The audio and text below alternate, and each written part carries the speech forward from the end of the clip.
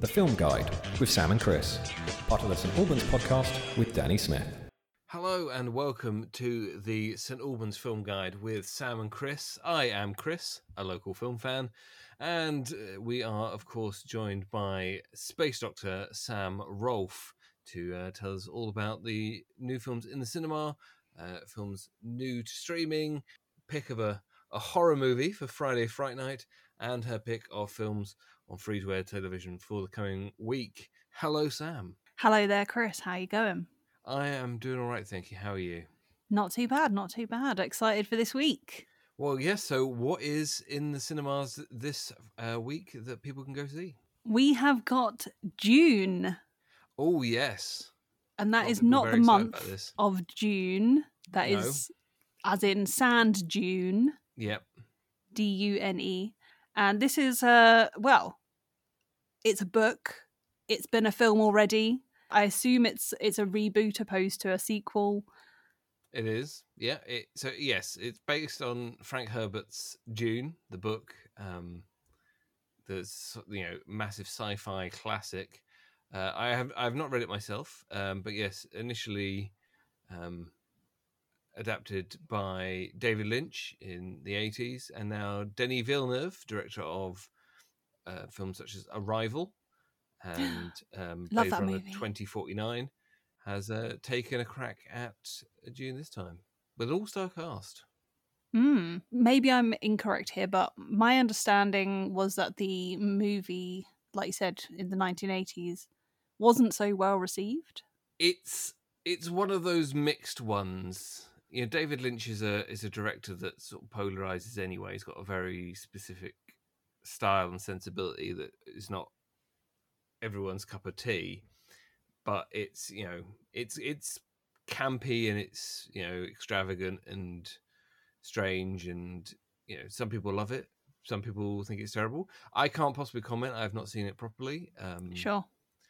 I do love that this massive sci-fi spectacular set in planets far away with all sorts of alien races and creatures and things is about a guy called Paul, his main character. Well, there was a whole movie about an alien called Paul.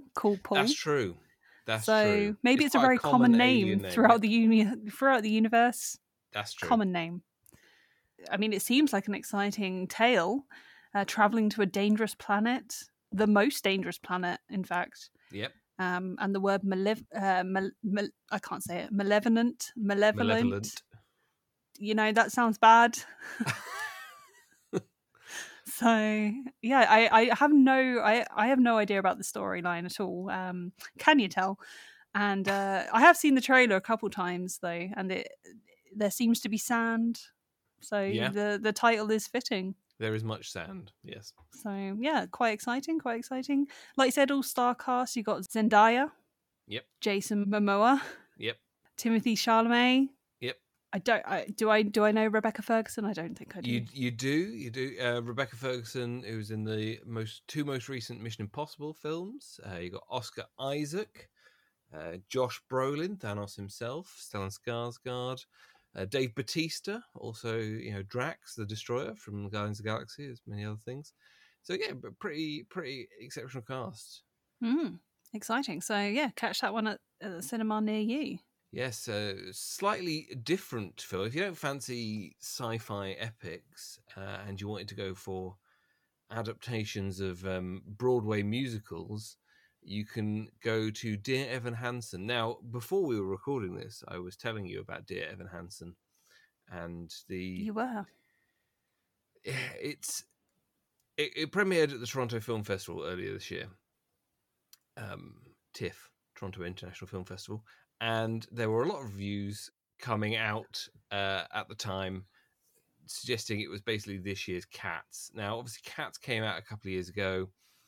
Big computer-generated spectacular of Andrew Lloyd Webber's musical, in which weird humanoid cats who were weirdly sexual cats and stuff were dancing around and showing each other their bums, and it got terrible reviews, and it basically, when it came out, it seemed unfinished, and rushed, and yes, it's gone down in history as being quite the flop. Dear Evan Hansen is a Broadway musical which stars Ben Platt, who actually was the original star on Broadway, and Ben Platt is 27 years old, and in the film is playing a high school student. And Evan Hansen is an anxious, isolated student who is he's told to start writing letters to himself as a sort of by his therapist to help him understand himself and like get through. He one of these letters is stolen by a kid who then kills himself. And the family find this letter that Evan had written to himself, it was entitled Dear Evan Hansen, and they assume that their son, who had killed themselves, was actually friends with Evan, and they didn't think he had any friends. And so rather than disabuse them of this fact, he says, oh yeah, we knew each other, and he basically builds up this lie, this fantasy to basically make the family feel better. But also he suddenly has people who are interested in. It's complicated by the fact that he is attracted to this poor man's younger sister. So by lying about his relationship to this her brother, he starts romancing the younger sister, all the while played, like I said, by a 27-year-old man who had like weird. Some of the pictures from the film are genuinely quite creepy because they've given him this bad hair, like teenager hair. And I think they've sort of given him some makeup to suggest, like, oh, he's obviously got smoother skin than he does. And it does not work. I have to say, have not seen the film, but from what I can see, there's a lot of things wrong with it. Well, I'm upset then, Chris. You're upset, are you? Yes, because I see Amy Adams' name on the cast list. Yep. Oh, it's got a great cast. Amy Adams, Julianne Moore, Caitlin Dever, Amanda Stenberg. And, but I'm upset if she's in a bad movie. I'm upset about that. Well, they can't all be winners. And beforehand, like I said, this was an incredibly successful Tony Award-winning musical on Broadway. And sometimes they go over very well, and sometimes they can't. Sure. Sometimes they're cats. Yes. I think, I guess it's like with any adaptation from either, any way, books to movies, theatre shows to movies, and then, you have novelizations of movies back into books and all sorts, don't you? So it doesn't, you can't win them all, like you say. No, it seems to be... Some of the reviews have been not so savage, but there have been quite a lot of ones that... I suppose if you can put aside the fact that yes, he is an older person who's not a teenager, playing a teenager, interacting with people that are playing age appropriate, and if you can put that aside, perhaps it's fine. I don't know, like you say. I think the problem comes with the actual subject matter itself. Sure. As well as... So if it had been, because there are plenty of... Rarely does a high school movie actually cast high schoolers. You tend to cast older actors because they're more experienced, they're better actors. But, some can get away with playing younger. Grease is full of, 50-somethings playing teenagers. What? They all basically have 3 kids at that point when they're playing teenagers in Grease. But they all look like that, and it's kind of, you can suspend your disbelief. And also growing up in the 50s, it was a rough time. It was. It's so, but anyway, we should move on. That is Dear Evan Hansen. So another movie coming out this week is The French Dispatch. Yes, a Wes Anderson pick. Tilda Swinton's there. Second film this week, starring Timothée Chalamet. He's been busy. He has. Well, obviously these are all films that were delayed from the pandemic, and now they've sort of built up over time. So they are all coming out now.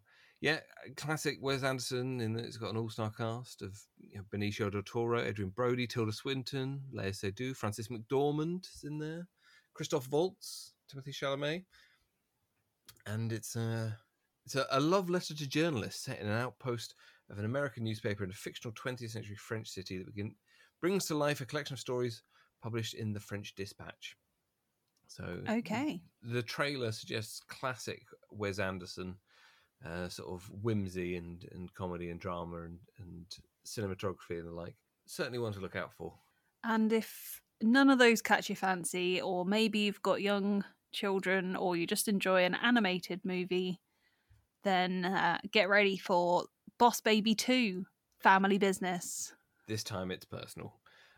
Yes, Boss Baby 2. I don't know if there's anything we can particularly say about Boss Baby or Boss Baby 2, having not seen the first one. No. It's got Alec Baldwin as a boss baby. Mm. What more could you want? Yeah, great. I feel like if you've seen the first one, you'll know whether you want to see this one or not. Yeah. I guess we'll leave it there and back in just a moment with New to Streaming. Hi, I'm Matt Adams, the heart of the Hearts Advertiser for over 10 years. Join me and host Danny Smith for the St Albans Podcast, a weekly look at the news, views and reviews of the city and district of St Albans. As well as our delve into the local stories that matter, we regularly cover topics including health, food and drink, legal matters, the theatre scene and mental health. Alongside our regular features, we talk to people from our wonderful community, sharing some of the amazing work they do. Episodes are released every Wednesday at 7 p.m, and you can find us by going to your podcast platform of choice and searching for the St Albans Podcast. Find out more at stalbanspodcast.com. Right, so part 2 is New to Streaming. Sam, what's new to streaming? Turns out, Chris, there's nothing particularly noteworthy. Cool. Right, we'll be back in a second for part 3, where we'll be talking Friday Fright Night.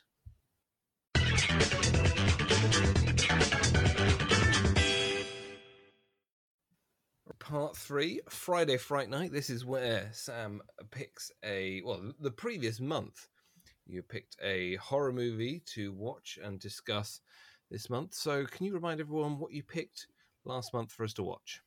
I can indeed, Chris. This is a movie called Jennifer's Body, out of 2009.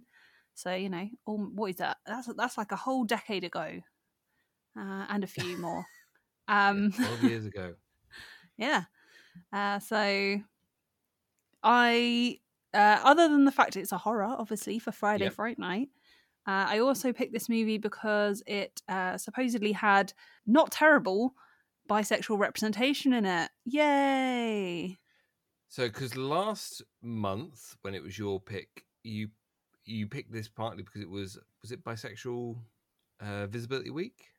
Yeah, that's right. Well, it was the same week as Bisexual Visibility Day on the 23rd of September. And then, we'll just take a month around that roughly as well and celebrate. And then go back to being invisible for the rest of the year. So, yeah, it's a good superpower. So, Jennifer's Body, written by Diablo Cody, Oscar winner Diablo Cody, who wrote Juno, among other things.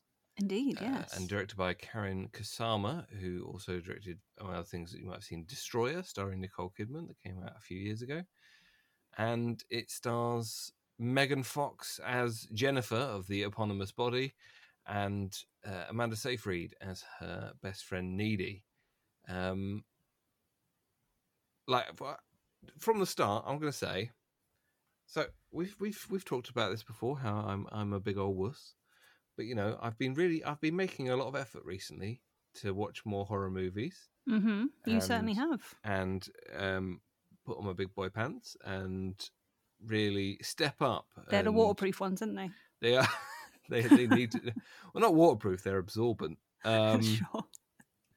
And I would say that this didn't really scare me that much as a horror movie. If you're looking for scares, I would say it was not particularly frightening, but I thoroughly enjoyed it. I thought it was excellent, and I don't know why I hadn't seen it. Well, it got quite heavily slammed, I believe. Early, it got quite mixed reviews when it first came out, from what I could tell. Yeah, I guess they just didn't enjoy it. They didn't see it for what it really was. It wasn't trying to be particularly serious, I don't think. No. it was quite fun. It was those obvious horror moments where it's like, don't go into a darkened house down an unlit street where it's clearly a trap, like, oh no, but the character is just gonna continue doing that despite you yelling at the screen. They can't hear you. I think what I enjoyed most is that a lot the characters were quite well written out, and you understood who they were, even the sort of secondary ones. So you actually cared when they snuffed it, for instance, some of them, and they weren't just sort of like, whatever's, faceless teenagers or whatever, or just a name. They had a bit of a personality. You knew something about them, and it made it a bit more like personal. And so basically, we should probably explain the basics of the plot. Probably give it a go.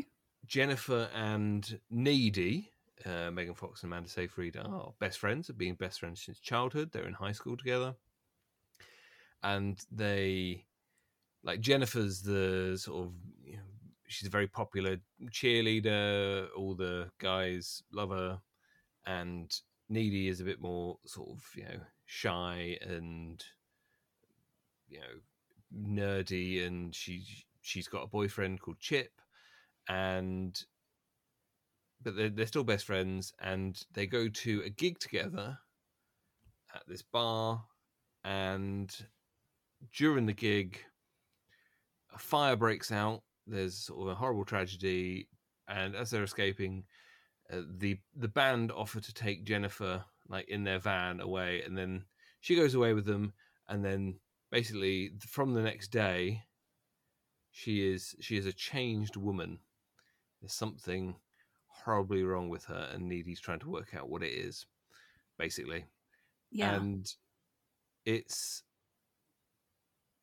I think from reading a few of the reviews about it from the time, that Diablo Cody, she, like I said, she wrote Juno, which was very popular. Obviously, won an Oscar for it, but it had a lot of like teenage speak and like slang and things like that. Mm-hmm. And the teenagers speak in a very specific way.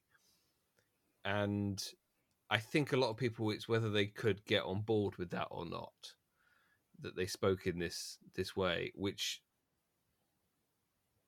I think, especially today, with slang as it is and has changed, because obviously I'm cool, I'm down with the kids, I know words, but I think teenage slang has moved on, and it can sound outdated, some of it now.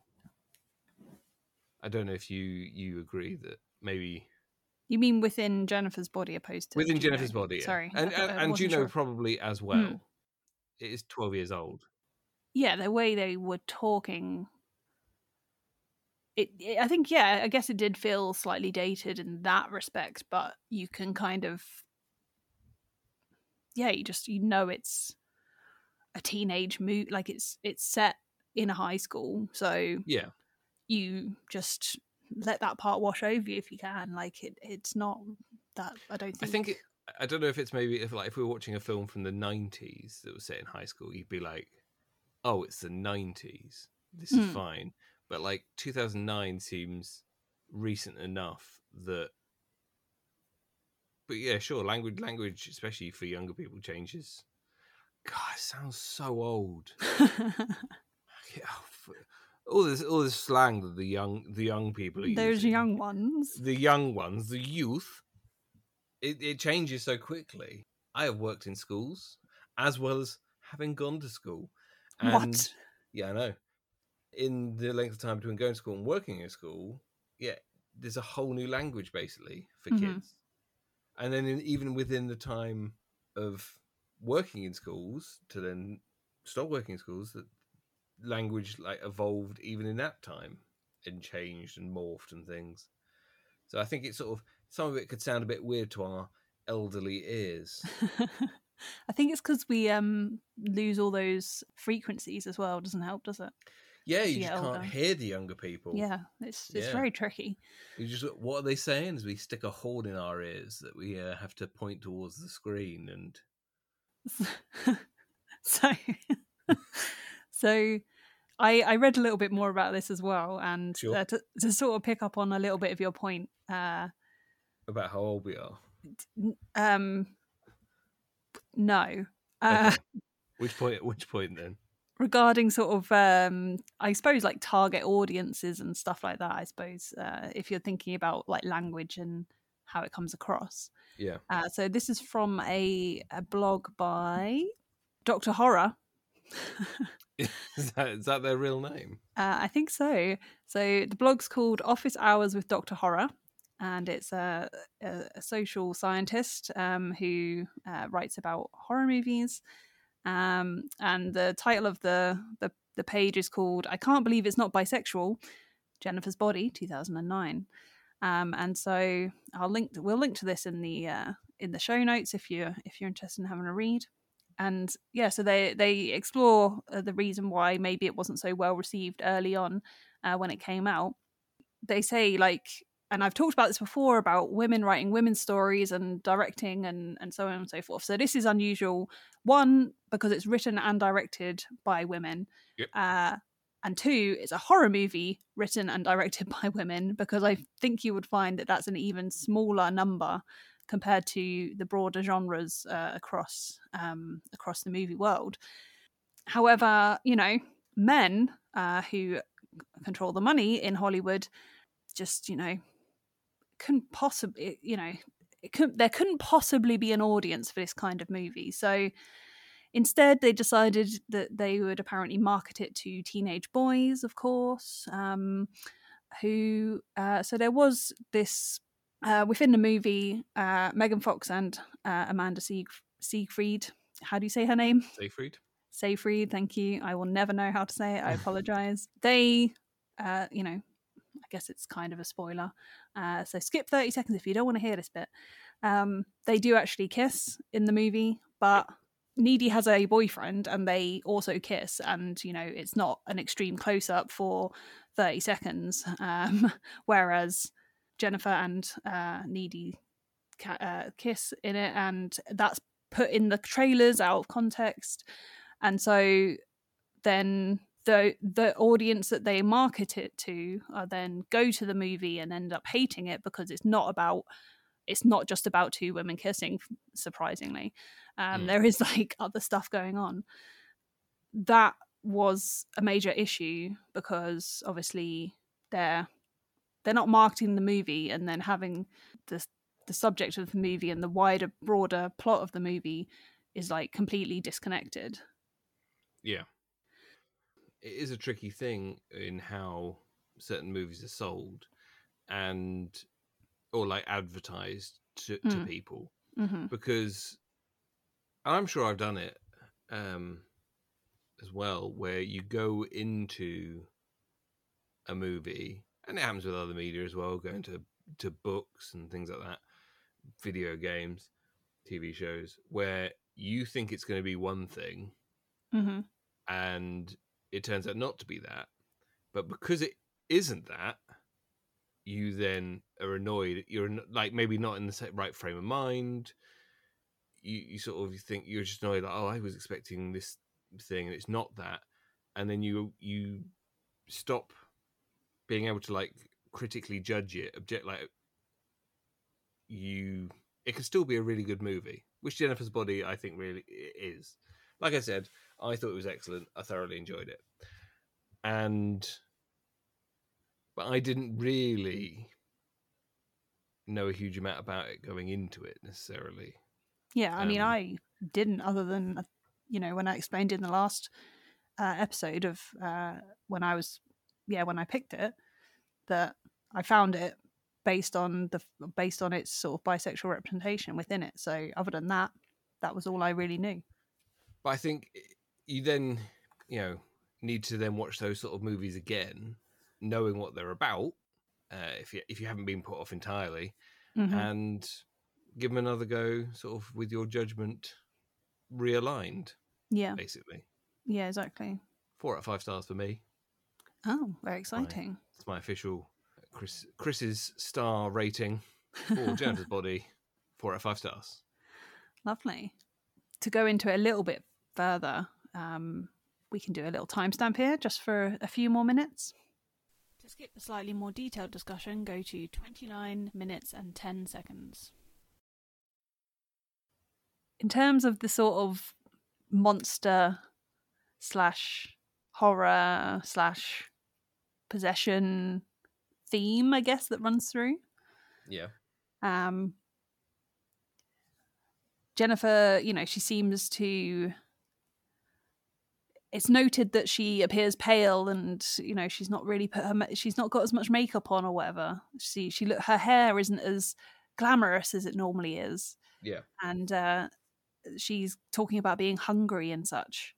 And the first night after the initial tragic fire, she turns up at Needy's house, doesn't she? And is very, very ill. Which then, do you remember? Yeah. Then Needy spends like all night cleaning up, right? Yeah. But then pops in, and Jennifer seems like she's been attacked. She got blood on her. And like I say, she's quite ill, spreading lots of black goo everywhere. Then next day at school, after this horrific incident that's happened, everyone's just back at school, 2009, none of this grieving process or counsellors or whatever. Back to school kids.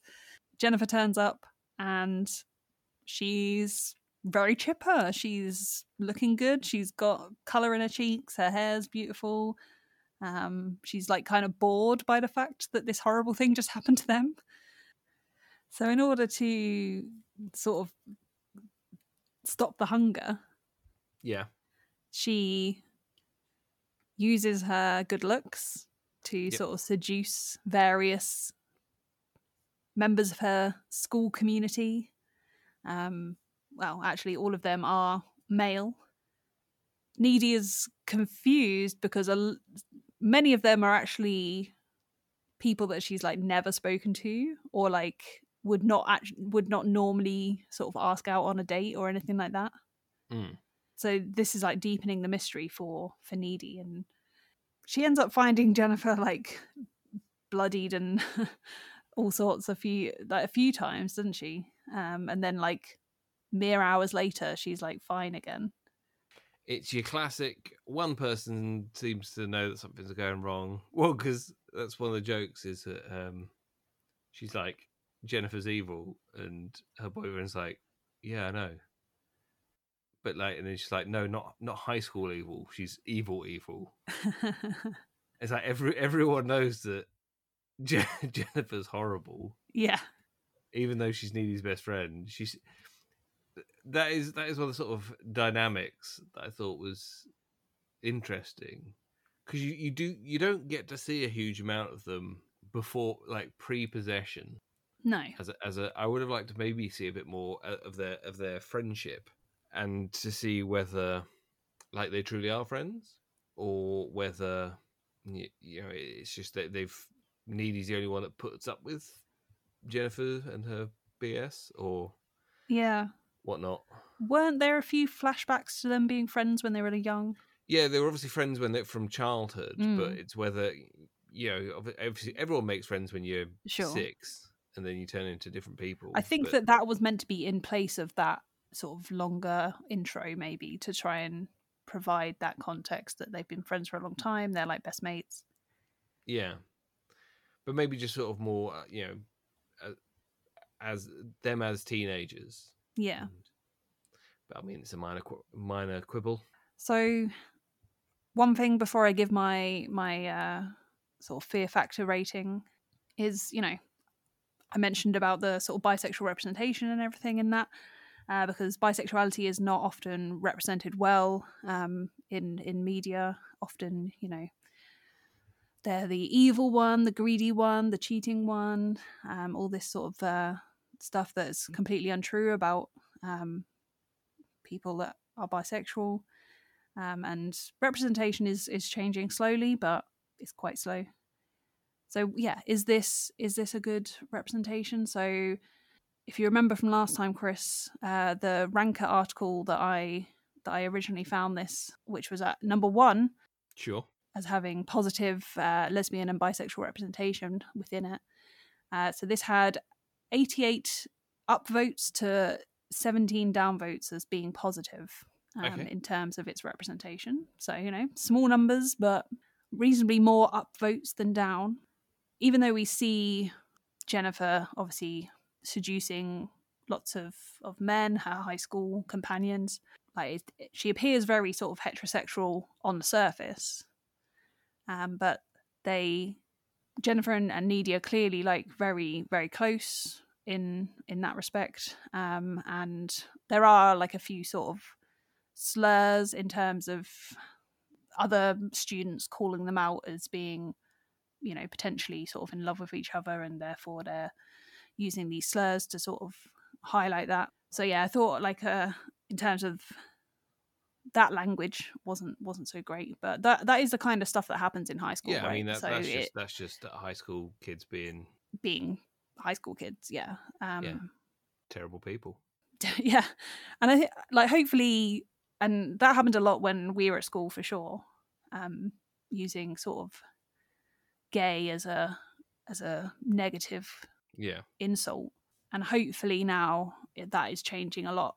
Obviously, I'm not in school at the moment. I can't say, but we've got a few teachers in the family, and sort of relationship and sex education is a lot more open compared to what it was back in our day when we were back in the black and white days of the 90s and early 2000s. Yeah, where heterosexuality or nothing was the message. But yeah, so even though they don't actually ever use the word bisexual in this, Jennifer does claim that she goes both ways at one point in the movie. So yeah, that is a very potentially subtle but not so subtle message.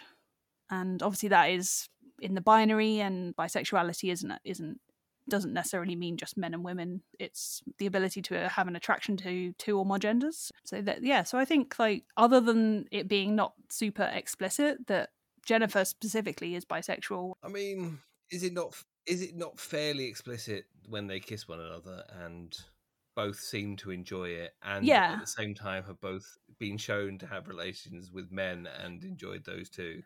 Yes, it is, Chris. You're entirely correct. That makes it fairly explicit in my book. That part, yes. But I think at the same time, we can look at movies like Cruel Intentions where Sarah Michelle Gellar and what's her face? You can get there. I really won't. Dark hair lady. Selma Blair, yeah. Selma Blair, also in Legally Blonde. Yes. They also have a woman-on-woman kiss. They're not. I don't think that they're meant to be. I think it's like hypersexualized. Okay. Yeah. What's the word? Yeah. Like titillating and stuff. Yes, thank you. So, and that happens a lot in films as well. So I think it could be read either way. And so I think I didn't get that impression from Jennifer's body. No, not necessarily from that, but because of the wider media context, I think because even if the fact they clearly were enjoying the kiss and other interactions between them are clearly loving in terms of their relationship, that's a different thing. But using words like bisexuality and so forth needs to happen more often, rather than to make it clear that it isn't just for titillation's sake, or it is a real thing that people experience. But yeah, I would say otherwise a good representation, especially for 2009.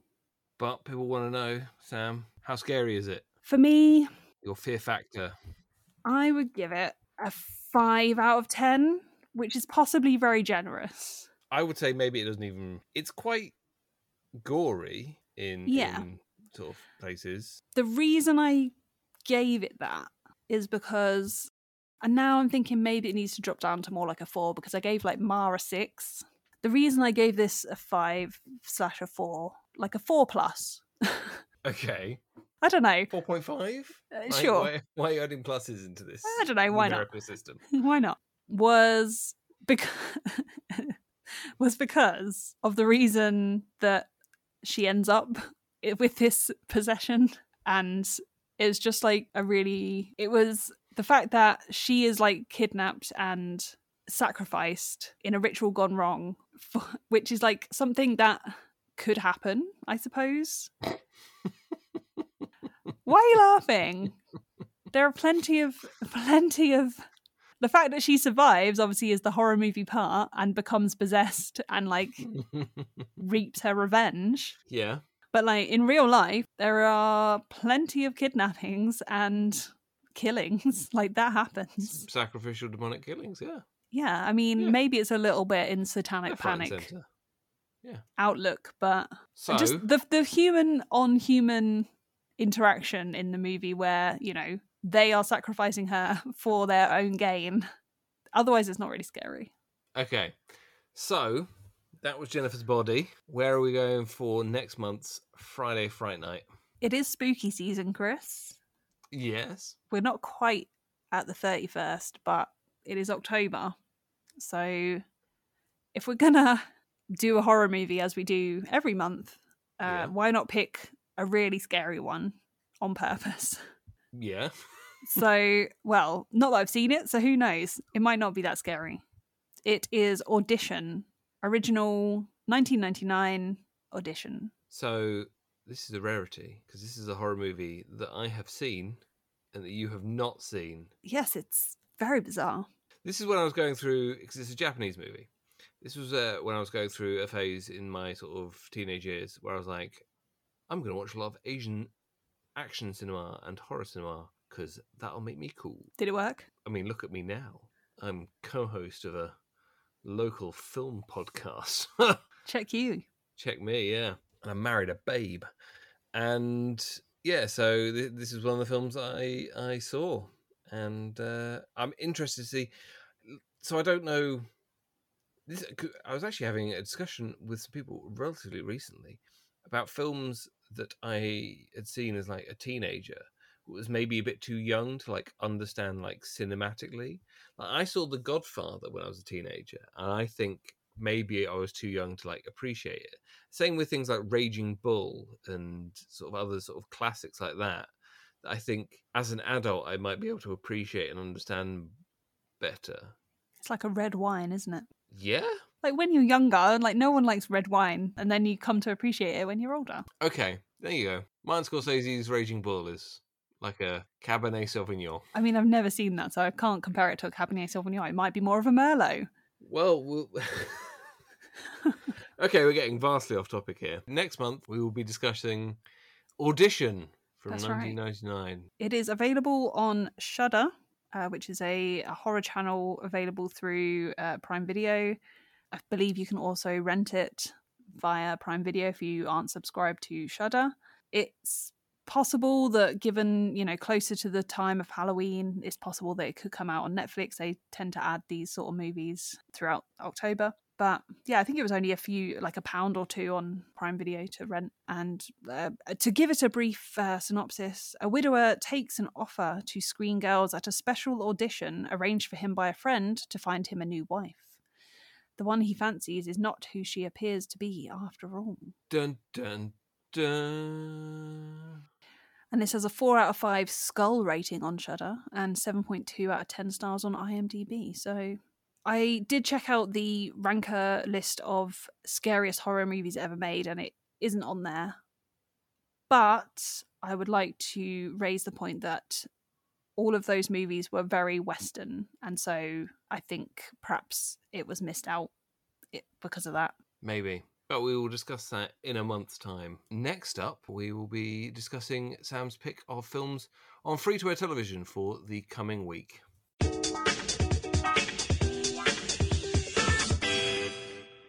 Welcome back to part 4, where we talk Sam's pick of films on free-to-air television, starting with tomorrow evening, Saturday, sorry, not evening, afternoon, Saturday the 23rd of October.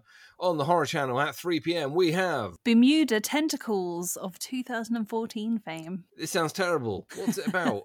Why does it sound terrible? No. Doesn't Bermuda sound terrible. Tentacles on the Horror Channel at 3 p.m. in the afternoon. It's going to be bad. Well, okay, fine. I mean, users of tvguide.co.uk only gave it 2.1 out of 10. But, you know. But it does star a legend. It does. This is why I picked it, Chris. It stars Linda Hamilton, Sarah Connor herself. So this, I don't know. I feel like those 7 users that rated that movie just didn't. The 2.1 is out of 7 users. Yeah. Oh, that's bad. I mean, it's no IMDb. To be fair, I didn't check what it was on IMDb, but so I don't know. A president's plane crashes in the Bermuda Triangle, and there's navies, and then some kind of terrifying monster. I'm assuming there are tentacles involved. I don't know. It seemed like the kind of thing that could be so bad that it's kind of good, like, you know, Mega Piranha, starring 80s pop sensation Tiffany. Well, I can tell you on IMDb, it has an IMDb rating of 3.5 out of 10. Well, you know, And that's with 3,000 reviews. so it's up on its average. Okay, so people don't want to watch Bermuda Tentacles at 3 and maybe want to stick for the Horror Channel immediately after Bermuda Tentacles. Guess what we're doing on Saturday, Chris? What is going to be on the Horror Channel immediately after Bermuda Tentacles? It's not safe to go back in the water, Chris, because Why is it not safe to go back in the water? it's not 2-headed, it's not 3-headed, it's not 5-headed, but a 6-headed shark attack made in 2018. Okay. It's the 4th movie in a series. It's a quadrilogy. Even though it's about to be a quinilology, because in the making is 7-headed shark attack. But back in 2014, I think, or maybe it was slightly earlier, Carmen Electra starred in 2-headed shark attack. And since then, they've just thought, this is really the thing. This is pure gold. We're going to keep making these sharks with more heads each time. Skip out 4 heads. That one doesn't matter. Go straight to 5 from 3. It seems like this kind of sort of gold. These Z movie, you know, Sharknado, giant shark versus mega octopus, you know, style. And they just keep getting more heads, Chris. Okay, but if someone on Saturday wants to watch a horror movie that might actually be good, what can they watch? They can tune in to the Horror Channel. Just put it on the Horror Channel, leave it on all day. At 9 p.m, you have Mama, which is Jessica Chastain in, a great movie, definitely worth a watch, highly rated. I'm sure much, much better than both Bermuda Tentacles and 6-Headed Shark Attack, but having not seen any of them, I cannot really, truly comment. I have seen Mama. I remember watching this because I remember you not watching it with me. Yeah. Yes. And I very much enjoyed it. I thought Jessica Chastain was she's always brilliant, but she was pretty good in this as well. And so I would recommend that. I haven't seen the other 2, but for some fun kick back on the sofa Saturday afternoon viewing, I think that Bermuda Tentacles and 6-Headed Shark Attack are going to be excellent viewing. Thank you very much. Okay, moving on to Sunday. At 11 a.m. on Film 4, we've got the SpongeBob movie, Sponge Out of Water. I ran out of time to figure out, is this the second or is this the original one? You're asking me this now, are you? I'm asking you right now, Chris. I mean, it doesn't matter. If you don't know off the top of your head, don't worry about it. I don't know off the top of my head. I picked this because the SpongeBob movie, I think this sounds like I don't think it's the first one. It's not the first one. The first one is the SpongeBob SquarePants movie. There you go. From 2004. Wow, really? Sponge Out of Water is the second one. Yeah, 2015. Sponge on the Run was released earlier this year. Ah. Well, I picked this because it's SpongeBob. SpongeBob's always fun. It's, it's got humour in there for adults and children, and yeah, I don't think you can go wrong. So, bit of a light relief after your horror day on Saturday. Sure thing. Then at 2:45 on Great Movies, we've got Splash. Yeah, 1984, supposedly classic. I haven't seen it myself. Tom Hanks falls in love with a mermaid. Yes, Tom Hanks does fall in love with the mermaid. Is it? Yes. Oh my days. Go on. You can get there. Yeah, I had. Dear listener, you may have noticed that Dr. Rolf has an issue with name recall when it comes to She's in actors. Kill Bill. Hannah. She is. Oh, Daryl yeah. Hannah. Daryl Daryl Hannah. Hannah. There we go. It was as soon as I started saying her name, it just zoomed out my brain. Yeah. So as I understand, it's a good movie. I've heard people say things about it that are good, and so like sometimes I want to pick movies that I think people might have not like myself. I've not seen this. It's an opportunity that you might not otherwise get. It might not be streaming on Netflix, and there's no blockbusters, Chris. You can't just pop down there and get the video out anymore. Oh, blockbusters. There's only one in the world now. Do you know? Is there really? Yeah. Last blockbusters in the world is in America somewhere, I think. Well, good luck to them. That's all I can say. I'm sure, when the apocalypse comes and the internet goes down, they'll be springing back up. Yep, definitely. Mm-hmm. So at 9 p.m. on Film 4, also on Saturday evening, we have The Bone Collector. Angelina Jolie is collecting bones. Is that the plot? I think so. Yeah, this has got Angelina Jolie and Denzel Washington. Denzel, who plays quadriplegic forensic expert Lincoln Rhyme. Great. Again, this sounds like it's one of those movies that you sort of hear a lot about when it came out, and I missed seeing it at the time. So I think it's one of those that people might be interested to have a look at. Well, I mean, it did come out in 1999, so you were but a teen. True. I watched movies then, Chris. Okay, I don't doubt it. I'm not accusing you of not watching movies as a teenager. I'm just saying that maybe The Bone Collector was a bit outside your 12-year-old interests. I don't know. It's quite possible. So Tuesday, 26th of October, also on Film 4 at 9 p.m, we've got Black Klansman. Yeah, see, no, we haven't seen this, have we? No, I haven't. You haven't. I mean, I haven't, so... Yeah. I haven't, you haven't. No, I haven't, you haven't. No one's seen it. No one. No so, one. But you've mentioned about wanting to see it, I know. Yes. So part of the reason why I picked it, Chris, and it's based on a true story. Yep. Of, I think it's someone infiltrating the KKK, and yeah, it's basically. I mean, in this case, it's two police officers, one of whom is African American, the other whom I think is Jewish, basically infiltrating the Klan in America, and obviously hard for an African American to infiltrate the Klan. Yes. But he does a lot of the talking over the phone and stuff, and then it's in the other guy, played by Adam Driver, in to actually sort of be the undercover in meetings and stuff. Yes, directed by Spike Lee, and it was quite a big film, nominated for lots of Oscars when it came out in 2018. So yes, I would very much like to see this. Good pick. Thank you. Got to make up for Six-Headed Shark Attack somehow. Well, yeah, then what's this next very interesting one that I'd never heard of on Wednesday, 27th of October on London Live at 11 p.m. K-Shop. Now, that sounds like a high-quality sort of film that came out in 2016. What's K-Shop about? I'll have you know, Chris, 4 votes. I know what you're going to say. 4 votes on tvguide.co.uk.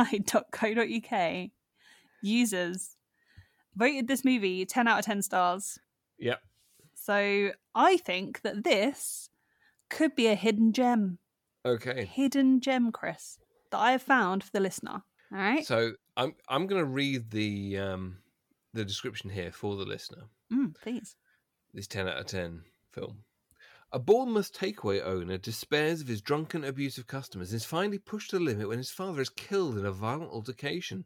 He begins murdering the people who make his life a misery and disposes of the bodies by making them into kebabs.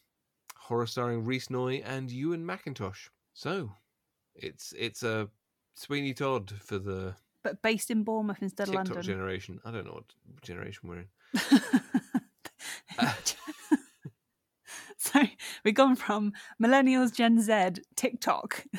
Yeah, it's the TikTok generation. Yeah. Sure. Okay. I don't specifically think it's a TikTok generation. I mean, it's the takeaway owner. He must be at least 18 in order to own a takeaway. No.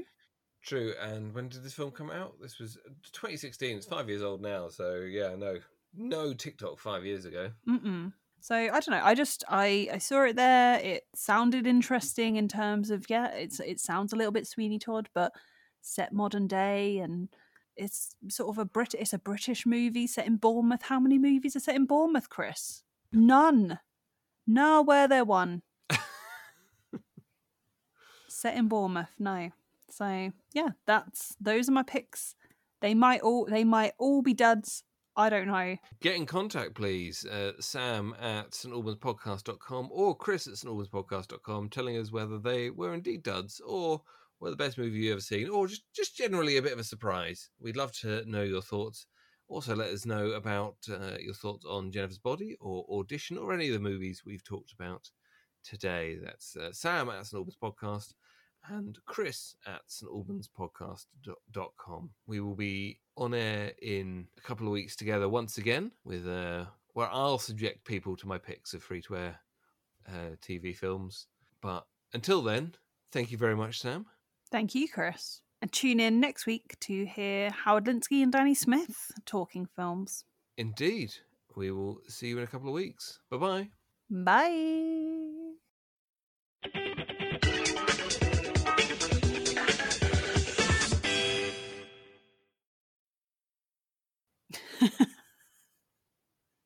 I just remembered there's nothing. And then be like, just back in Part just a 2, moment. New streaming. Nothing. Right. Back in second for part 3. You must have thought of something to say to actually say, right, timestamp, because you were going to talk about spoilers. Yeah, I know.